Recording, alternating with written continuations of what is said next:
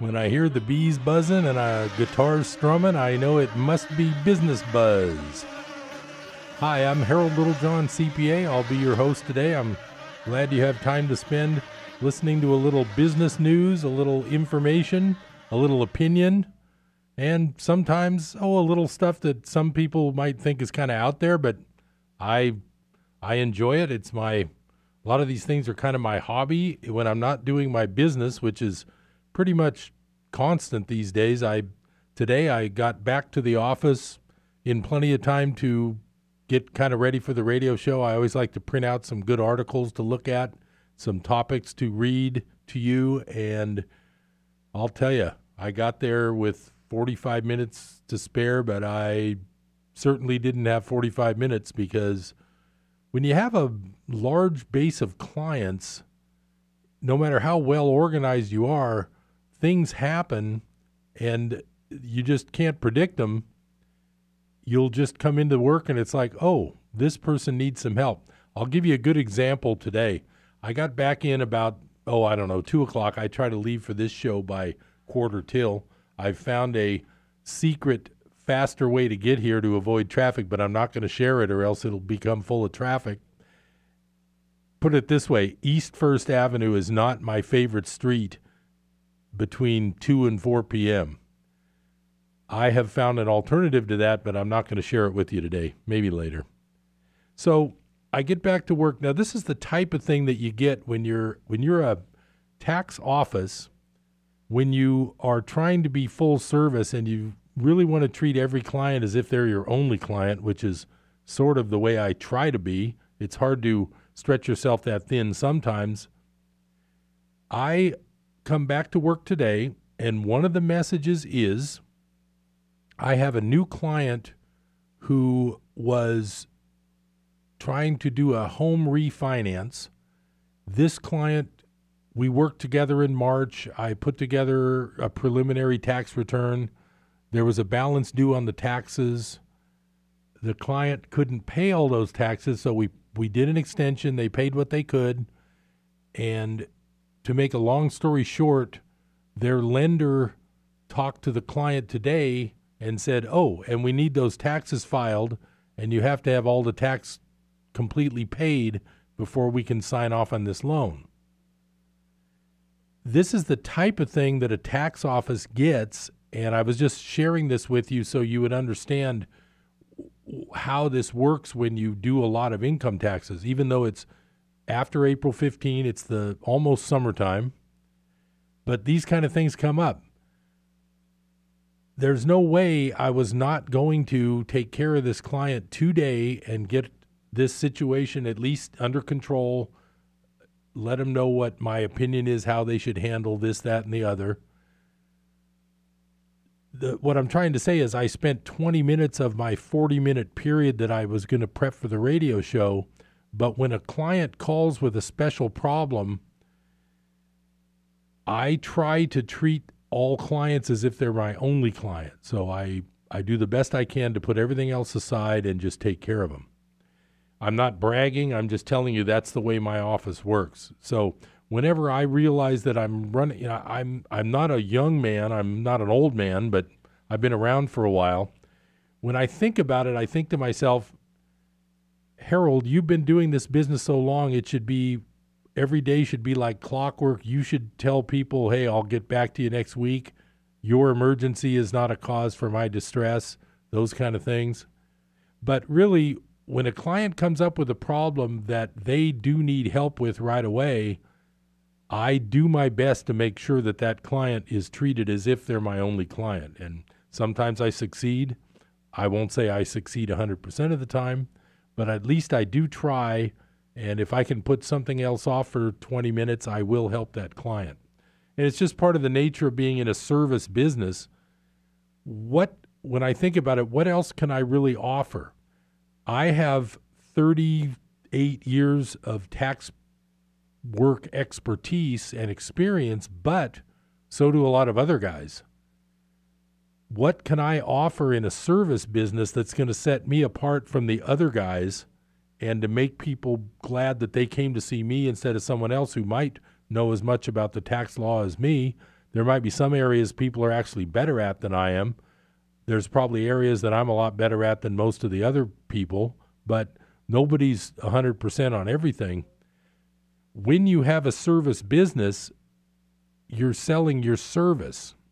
So I try to make sure the service is top notch. But I just sort of got done running around for this last 45 minutes, and I just wanted to share the fact that when a client calls, you got to take care of them. That's why you have clients, and that's why you get referrals. This radio show is really a pleasure to do. I really enjoy being able to talk about topics. I really love being able to interview business people from the local area. It's really the only outreach I do that could be considered like advertising. My main source of new clients is always referrals. And when you've been in the business this long, that is where you're going to get your new business from. So whenever I give real good service like I did today for somebody who had a problem come up, I know that it's going to pay off in the long run, because when the time comes, they're going to refer me to their friends and family, and that's what it's all about. Moving along, last time I talked about some local business news, one of the articles that I was talking about last time was about the cell towers being put up near the old water tanks and Cedar and West 3rd. And the reason I brought that up today is that on June 8th, which is last week sometime, it was actually on Friday, the cell tower gets the go-ahead. So the Chico cell towers are going up. There is some controversy of whether cell towers are good for people's health in general, but there are a lot of them. I have heard some bad things about this thing called 5G that's supposed to come out fairly soon. I won't go into detail because, to tell you the truth, I'm not an expert. I've read a little bit, but I haven't really studied it. I wouldn't want to come off acting like an expert on something that I've just read a little bit of articles on. If you're interested, though, you could research a little bit on the internet and look up 5G problems, and you'll be able to read a lot of things about what people are saying is not good about the new 5G network that's being planned. I'm not sure this cell tower has anything to do with 5G. My main point on this cell tower discussion, there was one dissenting vote in a 5-1 decision asking for more commission involvement in approving the equipment. That was Commissioner Lupita Aram Law.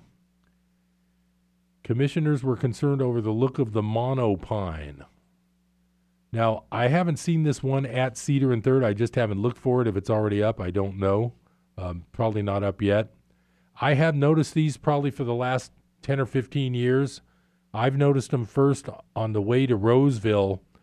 I remember seeing these weird-looking trees, and what they are is they look like giant artificial Christmas trees, but you can tell they're hiding cell phone pieces in the upper limbs because all the limbs go out horizontally, obviously, to look like a tree.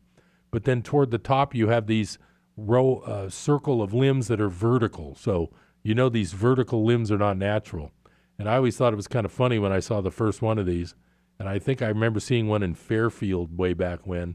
And they're a lot more common now. Obviously, people like the city of Chico are going to be more amenable to allowing a cell phone tower to be put up in a public place when it looks like a tree, as opposed to when it looks like a metal structure with microwave dishes going out of it.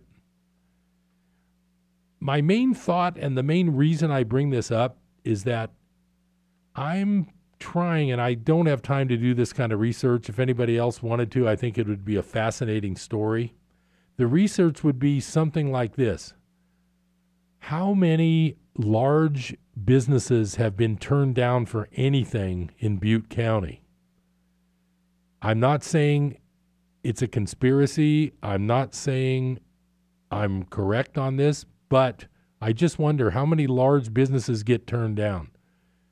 I remember there was a controversy about cell towers going up at the 5 Mile baseball recreation area around Doryland Field there where the American Legion plays baseball. I do also remember how, oh boy, that got approved. There might have been a little bit of public comment, but it got approved.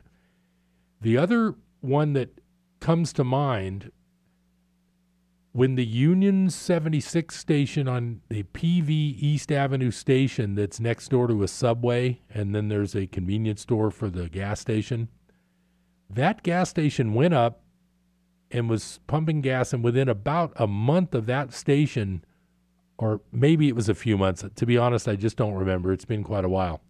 Within a short period, I'll put it that way, after the Union 76 station went in, 1 block away pops up a Safeway giant discount gas station. I remember talking to someone who was involved in the start of the Union station, and I remember hearing some chatter that it was a shock when Safeway got the zoning changed to fit in a discount giant gas station in a residential area 1 block from another station. I was a little bit shocked myself because according to what I heard, and like I say, I have not done the research, don't quote me on all this, I may be off base.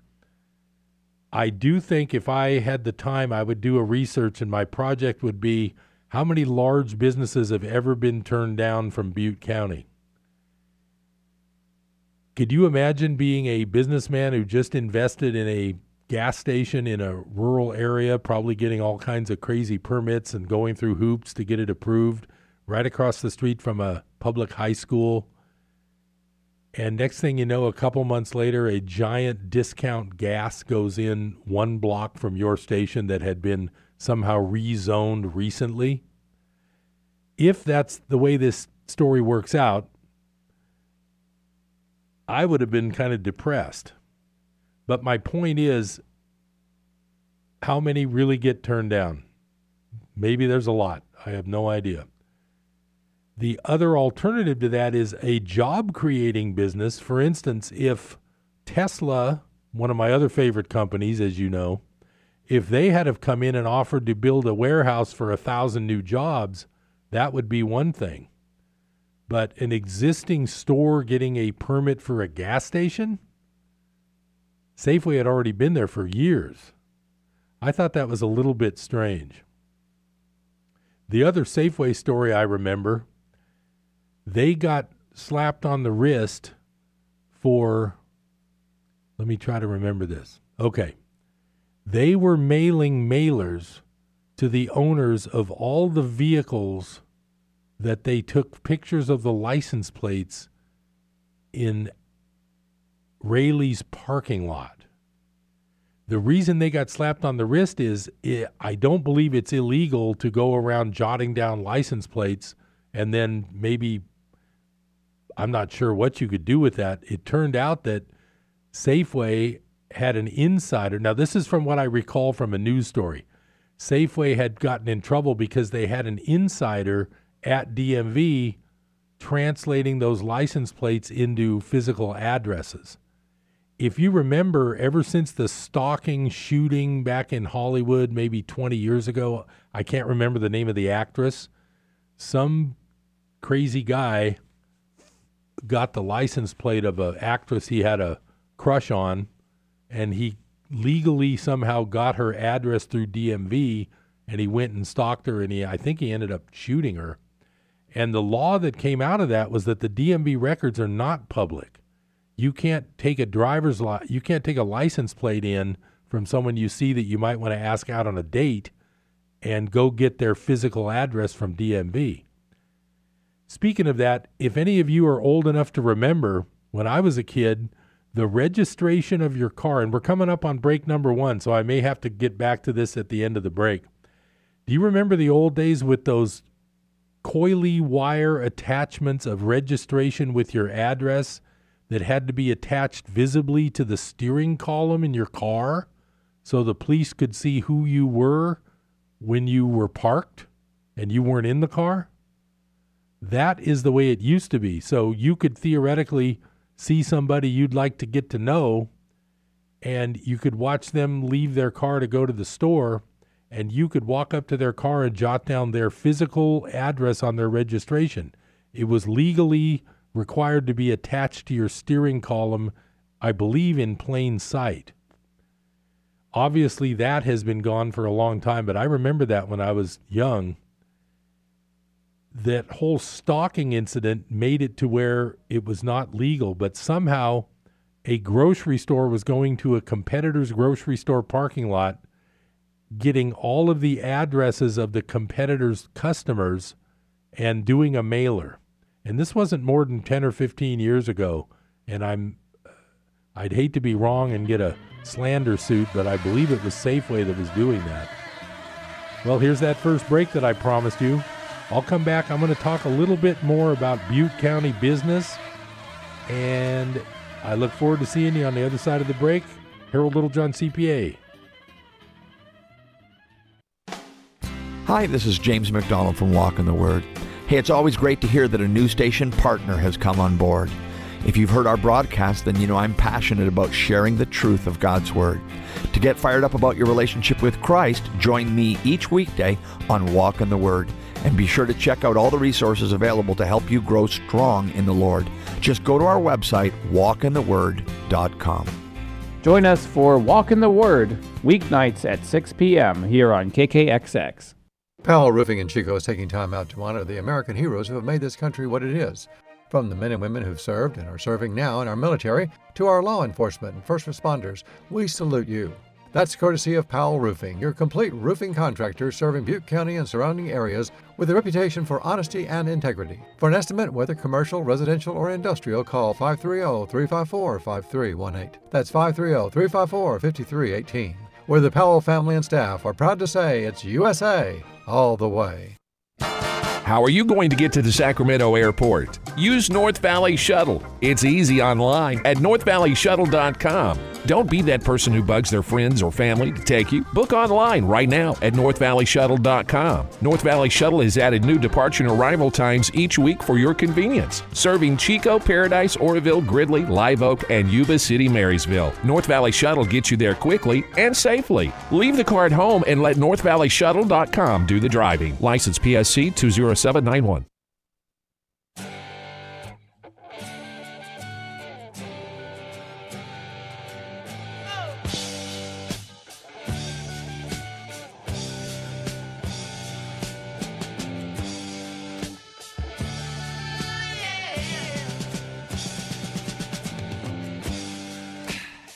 Welcome back to Business Buzz. I'm Harold Littlejohn, CPA.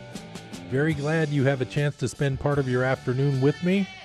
I try to keep you informed, I try to keep you safe, and I try to make sure you watch out, because you never know what's coming next in the world of business, money creation, you name it.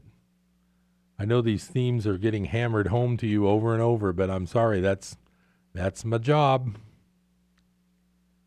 So one more point about the wish that I had time to research things like how many large businesses have been turned down around here. And I'm not saying large businesses are bad, but some of them are. I just also heard a thing this morning, and this really shocks me. I believe now, one thing you might notice, if you've been paying attention to mainstream news, there's been some suicides lately, some celebrity suicides. I won't get into all those details because this is a business show, not a political commentary show. But the business of who is going to run for president, there's another thing, along with suicides lately, there's a very, very large amount of resignations. If you look around the business world, you'll see more big CEO resignations lately than there's been in a long, long time. I won't get into why I think that is. If you want to do some research, I can lead you to some good internet-type research places you can listen to. But to make a long story short, things are changing, and a lot of business CEOs are saying, it's time for me to get out of here. One of the ones that is a recent, I believe either a recent resignation or an upcoming soon resignation, is the CEO of Starbucks Coffee. If that guy runs for president, it's like, whoa. You know, I mean, just because Donald Trump won, that doesn't mean that every businessman is going to qualify to be a president. But, you know, if you're a multi-billionaire, you could afford to run. It's going to make it interesting in the future of these politics to see, and here's my contention, if and when we have whole new type candidates like that, in other words, non-politician candidates, now that they know that a non-politician can win, it's really going to be interesting to me to see if they can pull what's the Abraham Lincoln? You can fool some of the people all the time and all of the people some of the time. It's going to be interesting to see which people can cover up their true beliefs to try to win an election, put it that way. What I did come across today, I've been doing some cleanup, and I came across a summary of a speech that I gave a couple of years ago at Chico State, and it was a lot of fun. It was a speech during a meeting of the Entrepreneurs Club, which is a group of business students at Chico State. They have a whole major there in the business department called entrepreneurship. They had a meeting of the Entrepreneurs Club, and they invited 5 or 6 speakers to give a talk, kind of like a TED Talk idea. I believe the time of the talk was going to be 18 minutes, like a TED Talk. It's been a while. It's still on YouTube. I've got to kind of find that link and see if I can take a look at that sometime. But so I was invited to talk. I really enjoyed it. And the theme of my talk was kind of what I've been talking to you guys about quite a bit. But I found my index card that had my main notes of this speech. And I thought, well, that would be interesting to just maybe go back through this and see. Number one, I'm going to check and see if my notes still make sense. And if I can translate it for you, I think you might enjoy this. So I'm going to give you a little bit of a synopsis of most of the speech that I had made. And the bottom line of this speech is that, number one, I started out by mentioning that, and I'll reiterate this for you guys, paper money in history has an average life of 27 years. The longest running paper money in history is the British pound. It's been around since the 1600s. The problem is an original British pound, and the reason it was called a pound, it was measured in 12 troy ounces of silver. That's why it's called a pound. It was equal to a pound of silver. Now, a British pound is worth, and I have to kind of do the math here, about 1/13 of an ounce of silver. So we've got about a 150 times decline in the real value of a pound. So the fact that somebody can argue, oh, wait, well, there's a paper money that's been around for almost 400 years. My counter argument to that is, yeah, it's been around for over 400 years, but it's worth 1/150th of what it was worth in the 1600s. So that was the start of my little thing, my little speech. The next part of the speech mentioned that when JFK was in office, he actually began printing notes that are called United States notes. And if you ever see a note from 1963 with a red seal instead of a green seal, that's a United States note. It was not a Federal Reserve note. If you look in your wallet, your money with the green seal is called a Federal Reserve note. And they call it a note because it's actually a debt instrument. When those get printed, somebody owes somebody $1. That's the problem with Federal Reserve notes. So JFK introduced what's called United States notes that were actually backed by silver. in a roundabout way. They weren't like silver certificates. So that was one thing that I always kind of thought that was strange, because right after JFK died, number one, we had the complete escalation of the Vietnam War. Then I found out later that Lyndon Johnson's wife, Lady Bird's family, was the family that was supplying all of the gasoline for the Pacific Fleet.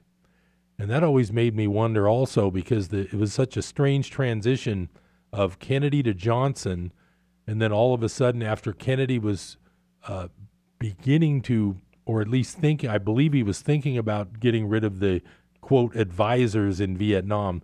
Whenever you hear the government say we have advisors somewhere, I don't think that would be your advisor that you would think might be wearing a three-piece suit and carrying a briefcase full of paperwork.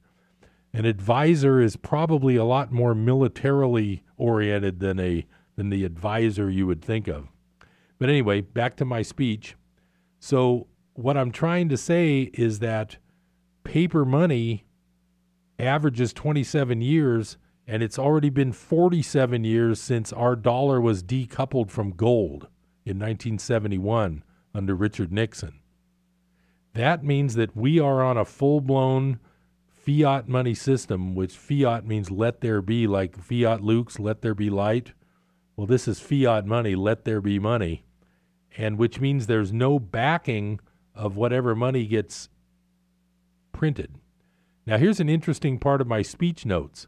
At the time I wrote this speech, the national debt was listed at $18 trillion.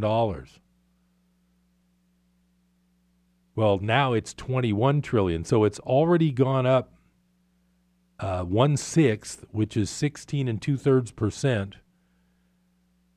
The debt's already gone up another $3 trillion since I was writing about it a few years ago. And the problem is that $18 trillion, of which is now $21 trillion, that's $57,000 of debt per person in the United States. And the average family has $5,900 in the savings account. So right there, it tells you that our entire nation is completely a debtor nation. The other thing I mentioned in this speech was called the velocity of money. There is a calculation of the number of times a dollar gets used in a business transaction divided by the number of dollars in circulation. If you look at a chart today of velocity of money, it's at an all-time low. The velocity of money is lower than it was during the Great Depression. There's a lot of dollars being transacted. Yes, that's true. But remember, I said the velocity of money is a calculation, and the denominator is the number of dollars that are around. I'm coming up on break number 2 here at the bottom of the hour. I will get back to this in a few minutes, but I want to mention that you should look up a chart of velocity of money. We'll come right back after this break. Stay tuned to Business Buzz. This is Harold Littlejohn, CPA. I'll see you in just a moment.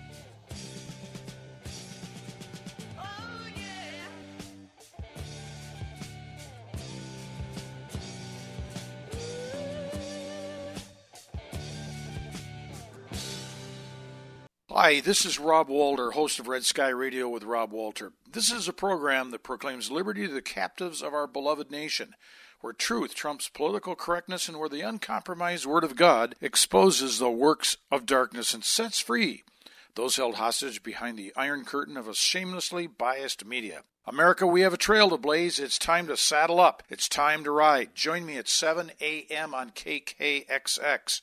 Saturday mornings at 7 a.m. here on KKXX.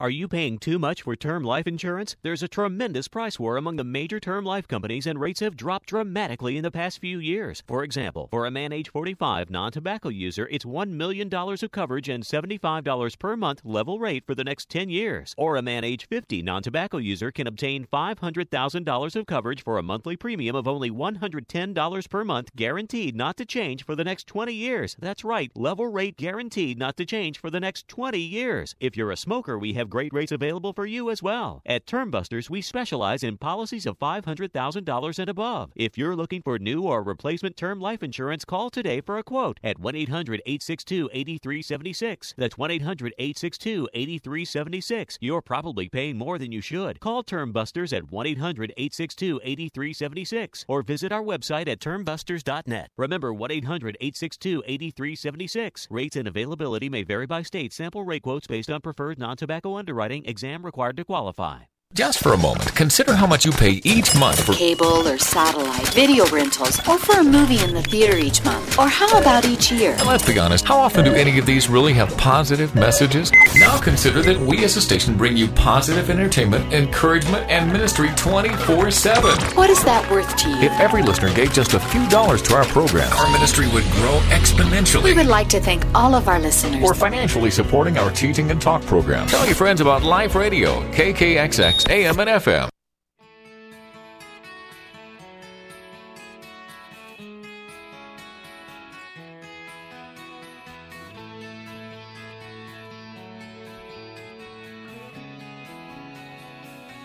Welcome back to Business Buzz. I'm Harold Littlejohn, CPA. Glad you have a chance to spend part of your afternoon with me. I was in the process of discussing the velocity of money. And like I say, it's the number of dollar transactions divided by the number of dollars available to transact with. It's lower now than it was in the Great Depression. And you think, well, that's impossible. The country is so much bigger. The economy is so much busier and bigger. Yes, that's true. The top number of this fraction is a lot bigger than it used to be. The problem is the bottom number of this fraction is how many dollars are around. That's our problem. They've printed so many trillions and trillions of dollars in the last, especially the last 10 years, and really in the last 20 or 30 years, that has basically made the velocity of money very slow. And the reason that's not good is that if there's that many dollars around, why isn't there that much more business, that much more profit? Why is it that the average family is not getting ahead better than they were 10, 20, 30 years ago? And let's not even think about the 1950s when a single earning spouse could support a family, buy a house, buy a car, and put kids through college without, killing themselves, as versus today where the average wage will barely get you rent in a lot of areas. It'll hardly get you college educations unless your income's low enough where the government subsidizes it. Don't even talk about health care. The price of health care has gone through the roof. I'd like to make one comment about health care while I broach that subject. Here's what's funny. Well, it's not funny. It's just something you got to think about. There's one part of health care that the prices have gone way, way down versus the rest of healthcare where the prices have gone way, way, way, way, way up, beyond astronomical. Here's what I want you to think about. The price of cosmetic surgery has gone down by large numbers, like tenfold or whatever. I don't know. I don't have the statistics in front of me. The price of cosmetic surgery has gone down, down, down, down over the last, say, 30 years, 40 years, but the price of every other medical treatment or whatever is up, up, up, up, up. Think about this, and I'm sure you've already got this running through your head. Why would that be? There's one simple answer: insurance.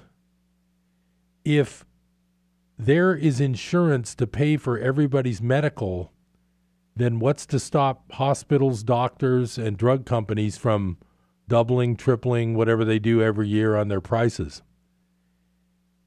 Cosmetic surgery, what do they call it? I don't know. There's a word for it, but it's cosmetic surgery. That surgery is still a medical procedure. It just isn't an insured medical procedure. The price of that has come down, down, down. It's something that is doable, but people have to write a check for it. If you get my point of this topic, the fact that the insurance covers things is why medical is out of control. If a hospital visit was something you had to pay out of your pocket, you might, other than an emergency, you would probably shop for your hospital.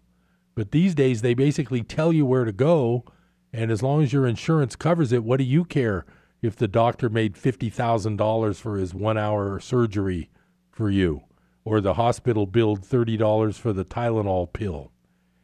So if you see what I'm saying, it's the insurance half of the equation that caused medical care to go through the roof. And that is my commentary on the medical side. So getting back to velocity of money, well, one of the things that is interesting, and I've mentioned this before, but I don't think anybody even has a clue to realize what a trillion really is. I've mentioned this before, but I'll go through it again real quickly. When we're talking a $21 trillion deficit, what my contention is, it'll never be repaid. It's impossible to ever repay that kind of money unless you're paying in cheap, crummy, worthless dollars, which is my whole point of this money printing issue that I've been talking about. If you think about a trillion, you can't even fathom it. So I'm going to give you the physical description of a trillion, and we'll go from there. So if you had now they don't even print these anymore, but they used to print $1,000 bills. So instead of a $100 bill that you could get, which is the largest one you can get now, it would be a $1,000 bill, and they used to print those back in the 20s. Could you imagine how much that would buy? That would be huge. So if you have $1 million in $1,000 bills, that stack would be about 4 inches tall. So that would be $1 million. Now, $1 billion in tightly stacked $1,000 bills, not end to end, but tightly stacked, $1 billion in $1,000 bills would be about the length of a football field, including the end zones. So if you can picture a high school football field with the end zones, that laid out $1,000 bills on top of each other would be $1 billion, billion with a B. Here's the problem we get into. 1 trillion is 1,000 billion. If you had $1 trillion in $1,000 bills stacked tightly, laid in a big giant stack laid horizontally, they would stretch from approximately North Chico to South Reading. Well, you know what kind of drive that is when you're on that road to Reading? I mean, those some of those miles go by pretty slowly. That would be $1 trillion. Now, here's where it gets really, really crazy. 21 trillion, and I haven't done the math lately with my Rand McNally mileage chart. 21 trillion at the time I calculated this, I think it was 18 trillion the time I calculated this, would be $1,000 bills stacked together tightly from Chico to El Paso, Texas. Can you imagine that? Do you know how far it is to drive to El Paso, Texas? If you could imagine driving for that many hours, hour after hour after hour, at 60 miles an hour, passing nothing but a tightly stacked stack of $1,000 bills, that is the monumental problem our $21 trillion deficit represents. That doesn't even count the fact that Deutsche Bank alone, which is the largest bank in Germany, I believe it's the largest bank in Europe, Deutsche Bank alone is exposed to something like $60 trillion of what's called derivative contracts. It's a fancy word for paper stuff flying around the world. $60 trillion of paper liabilities owned by one bank. So if anybody thinks 2008 was a problem, wait till this next one hits. And I'm not certain when it's going to hit. I never would have guessed they could stretch this Ponzi scheme out for 10 years, which they've done. the bottom line is that printing money does not solve anything. And here's the real problem. You and I don't see this money. This money has gone to banks. It's gone to businesses that buy back their own stock. Companies have been borrowing money for next to nothing with next to zero interest for the last 10 years and buying back all of their shares. That's why these stock market prices are so high. This is not you and me calling, and I've mentioned this before, this isn't you and I calling our broker and saying, oh, I want to buy 100 shares of GM today. That's not what's causing this stock market. What's causing this stock market is free money to the wealthy and to the banks. That's why you and I don't see all this extra money in our bank account, but somebody is seeing it in theirs. So before the last break, I have a special treat for you after the last break. In the last segment, I'm going to share part of my favorite book with you today. But in the last couple minutes of this segment, I did want to talk about another article by Egon von Greyerz, my favorite financial commentator. You'll never hear him on CNBC, put it that way. You'll never hear him on CNN Business, but you will hear him on Business Buzz. So what he starts off with is, the title of this is Italy, Hyperinflation, and Gold. And he starts off by saying the European Central Bank just had its 20th birthday, but there is really nothing to celebrate. The EU, which is the European Union, is in a total mess, and the euro, which was launched on January 1st, 1999, is a failed currency. Every president of the ECB has had to deal with fires that had very little to do with price stability, but were more a question of survival. Then he goes on to say, the only mandate of the ECB is to maintain price stability. Well, that clearly has been a very costly exercise. Between 2006 and 2011, the European Central Bank balance sheet tripled from 1 trillion euro to 3 trillion euro. But the crisis didn't finish in 2011. After a brief reduction in debt, the balance sheet expanded fast, from 2.3 trillion in 2014 to 4 trillion euros today. It is quite remarkable to watch the creation of a supranational bank which automatically creates a purpose for its own existence in the form of massive money printing. This is no better than burning money and serves no purpose whatsoever. And it is, of course, far distant from its purpose of price stability. Money printing creates high inflation and eventually hyperinflation. The only reason why we haven't seen high conventional inflation in the European Union is that all the printed money, just like in the U.S., has stayed with the banks. The result has been low inflation in consumer products, but huge asset inflation.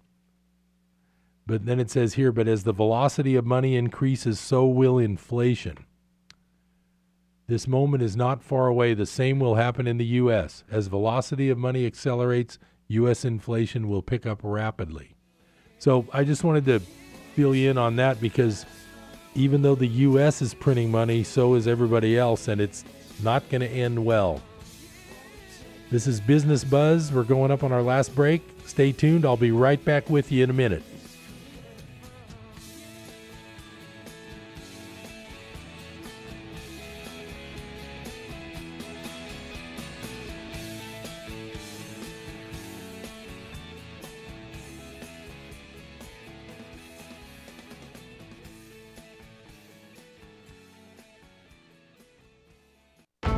From the Pacific Justice Institute, this is The Legal Edge, defending your rights as a Christian, a parent, and a citizen.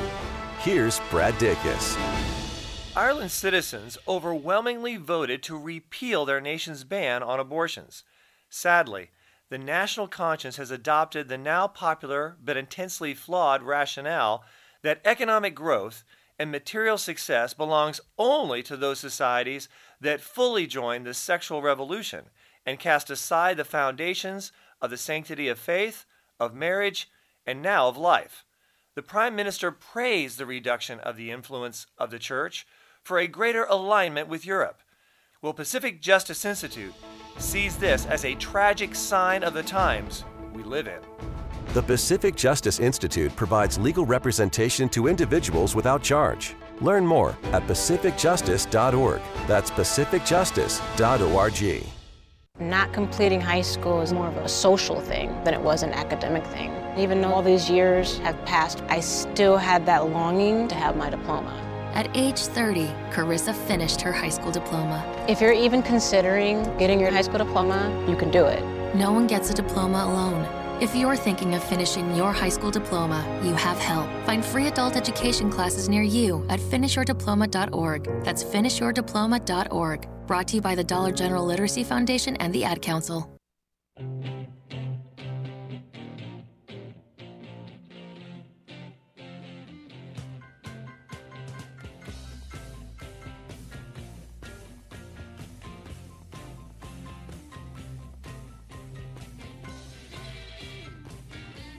Taking care of business. That's what we do on Business Buzz. You and I together, taking care of business.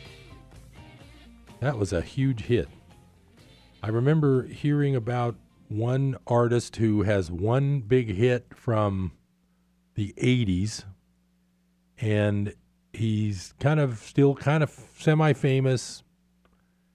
He does a radio DJ show that's syndicated across the country like Saturday nights. But the interesting thing I remember him saying is that he's made his entire life's wealth on one song, which I thought was kind of interesting. So it doesn't take 30 hits to be, for those songwriters to be wealthy. It only takes one. So I reserved the last portion of the show today for sharing with you my favorite book, and I'm sort of trying to be a little bit of a teacher, not really teaching you anything, but guiding you along a little bit. Since Business Buzz, I bring up a lot of topics that I do repeat a lot because I think they're important enough to want to stress that you should learn about.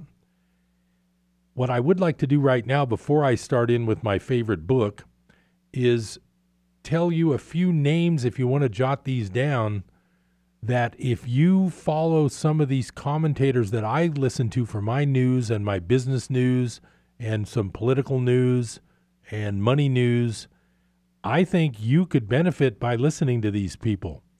It's where I get a lot of my information. It's also where I get a lot of leads. In other words, they might mention something that I wasn't aware of, and that gives me enough information by listening to their broadcast that I can then go do my own research and learn something that I might be interested in. And that's where I'd like to be with you today. I would like you to jot down a few names of people that I listen to, and then you can go ahead and get some education 7 days a week. I do a lot of YouTube listening. I enjoy that as far as being able to listen and learn while I'm, say, enjoying the nice weather in my backyard. If I'm all alone, I turn on a YouTube and listen to some education. I also get a lot of how-tos. I'm an amateur photography buff. I get a lot of how-tos on YouTube. It's a fun place to go. I can learn about tips for, how to play tennis better, things like that. So I want to give you a few names if you want to jot these down that you might want to listen to, and you can be educated. You can educate yourself because everybody's responsible for learning some of these things.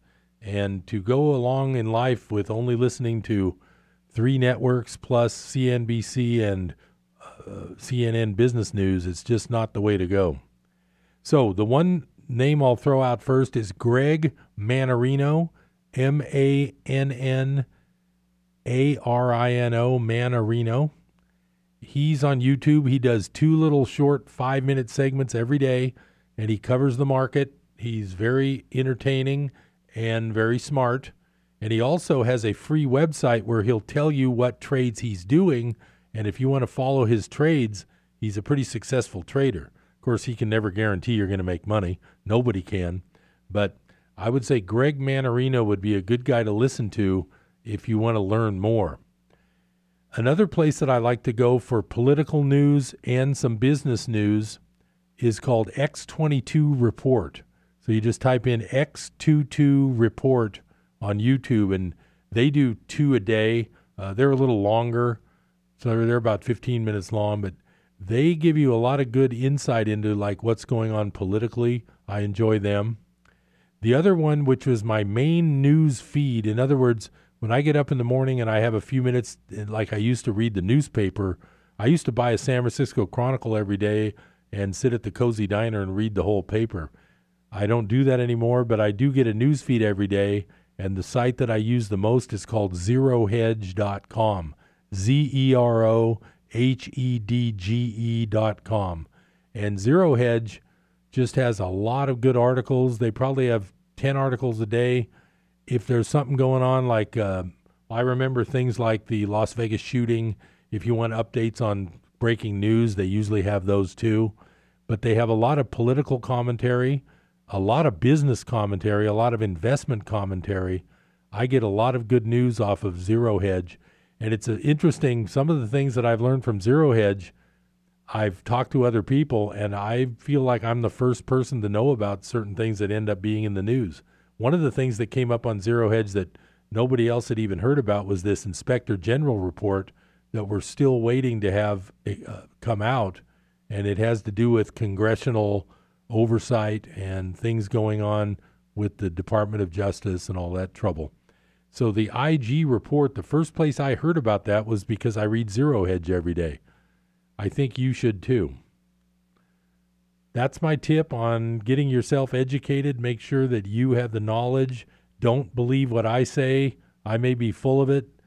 I do the best I can. I know what I believe, but I'm not always right. I don't have all the facts all the time. I don't have time to research everything. So you need to, what they say in the financial world is, do your own due diligence. That's what I recommend, and the reason I give you names and places to read and things you might look into is that I know that you'll be better educated if you read a little bit of what they would call alternative press, even though I wouldn't call it that far out of the park at all. It's not that far out. My favorite book, and I talked about this a week or two ago, is Course in Miracles. And I want to remind you, first off, that when you try to learn this, or if you're interested in hearing it or learning a little more about it, it helped me a lot when I finally found out some good learning definitions about this course.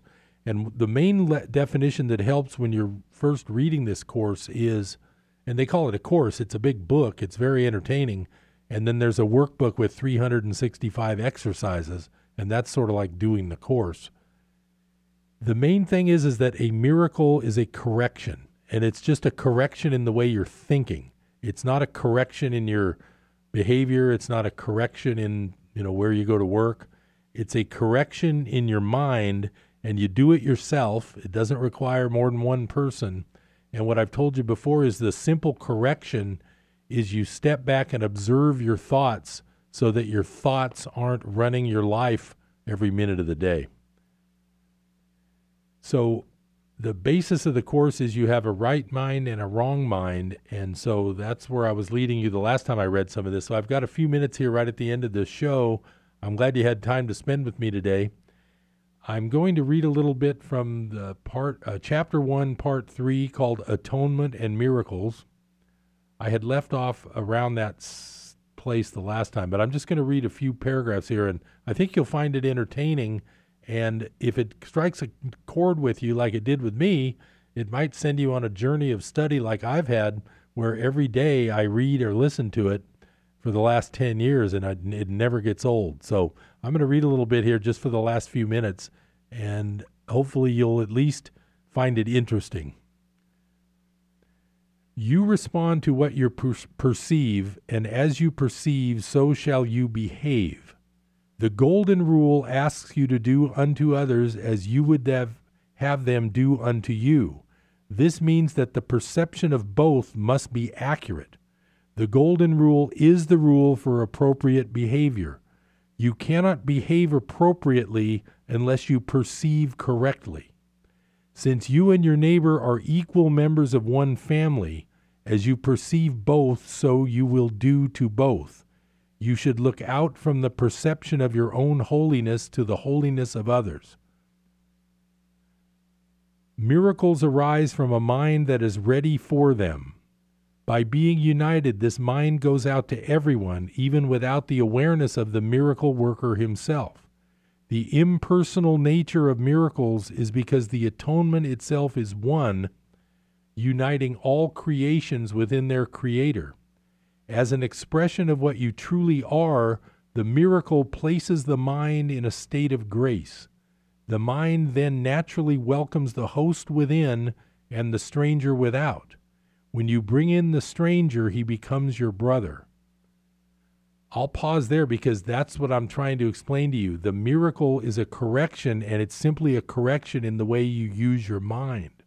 And when it places the mind in a state of grace, it's placing the mind in that place where you're observing your regular mind's thoughts.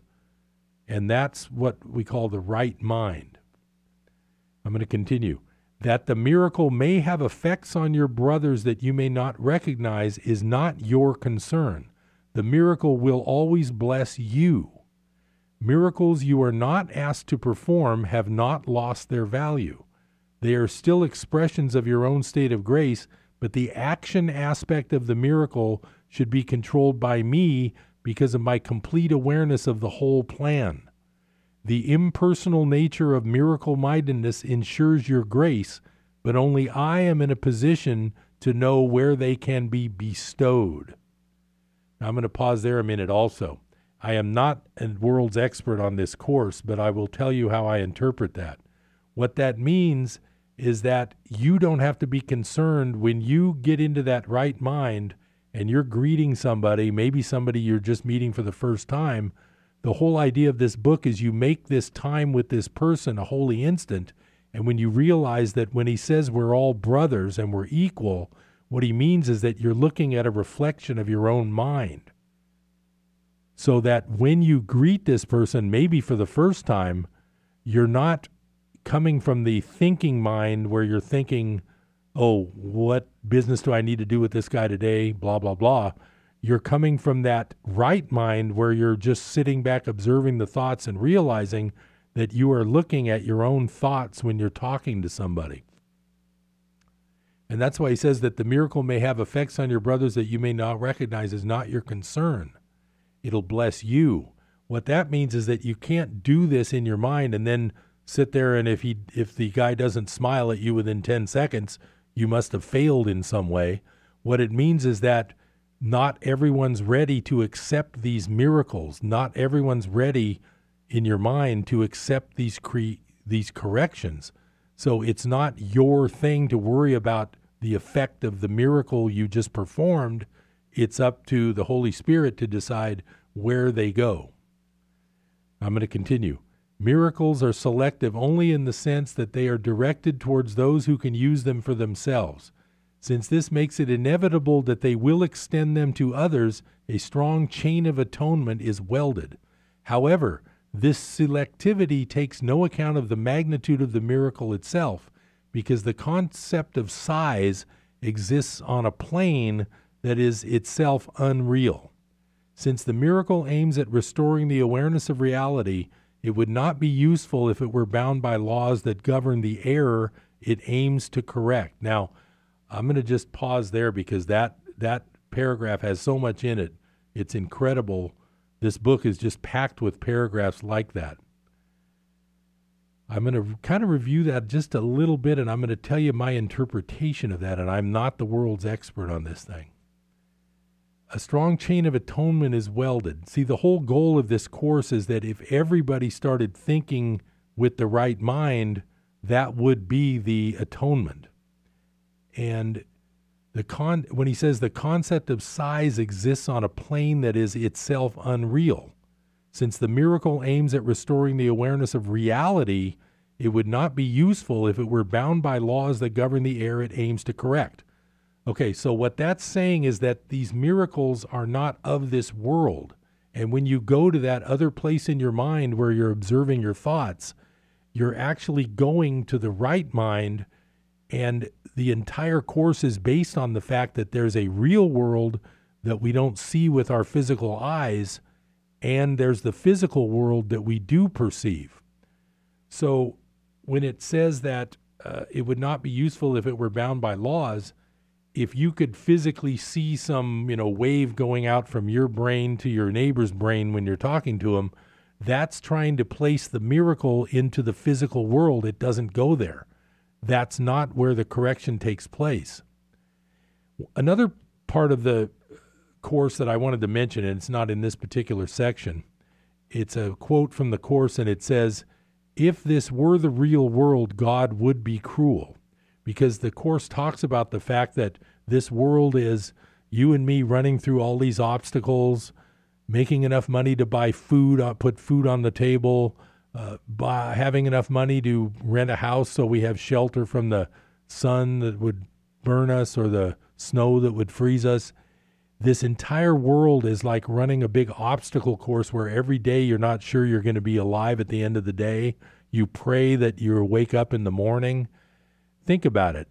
Like the course says, if this were the real world, God would be cruel. So what you have to realize is that the real world is not something you can even see, but the idea is to be in that right mind so that you're realizing that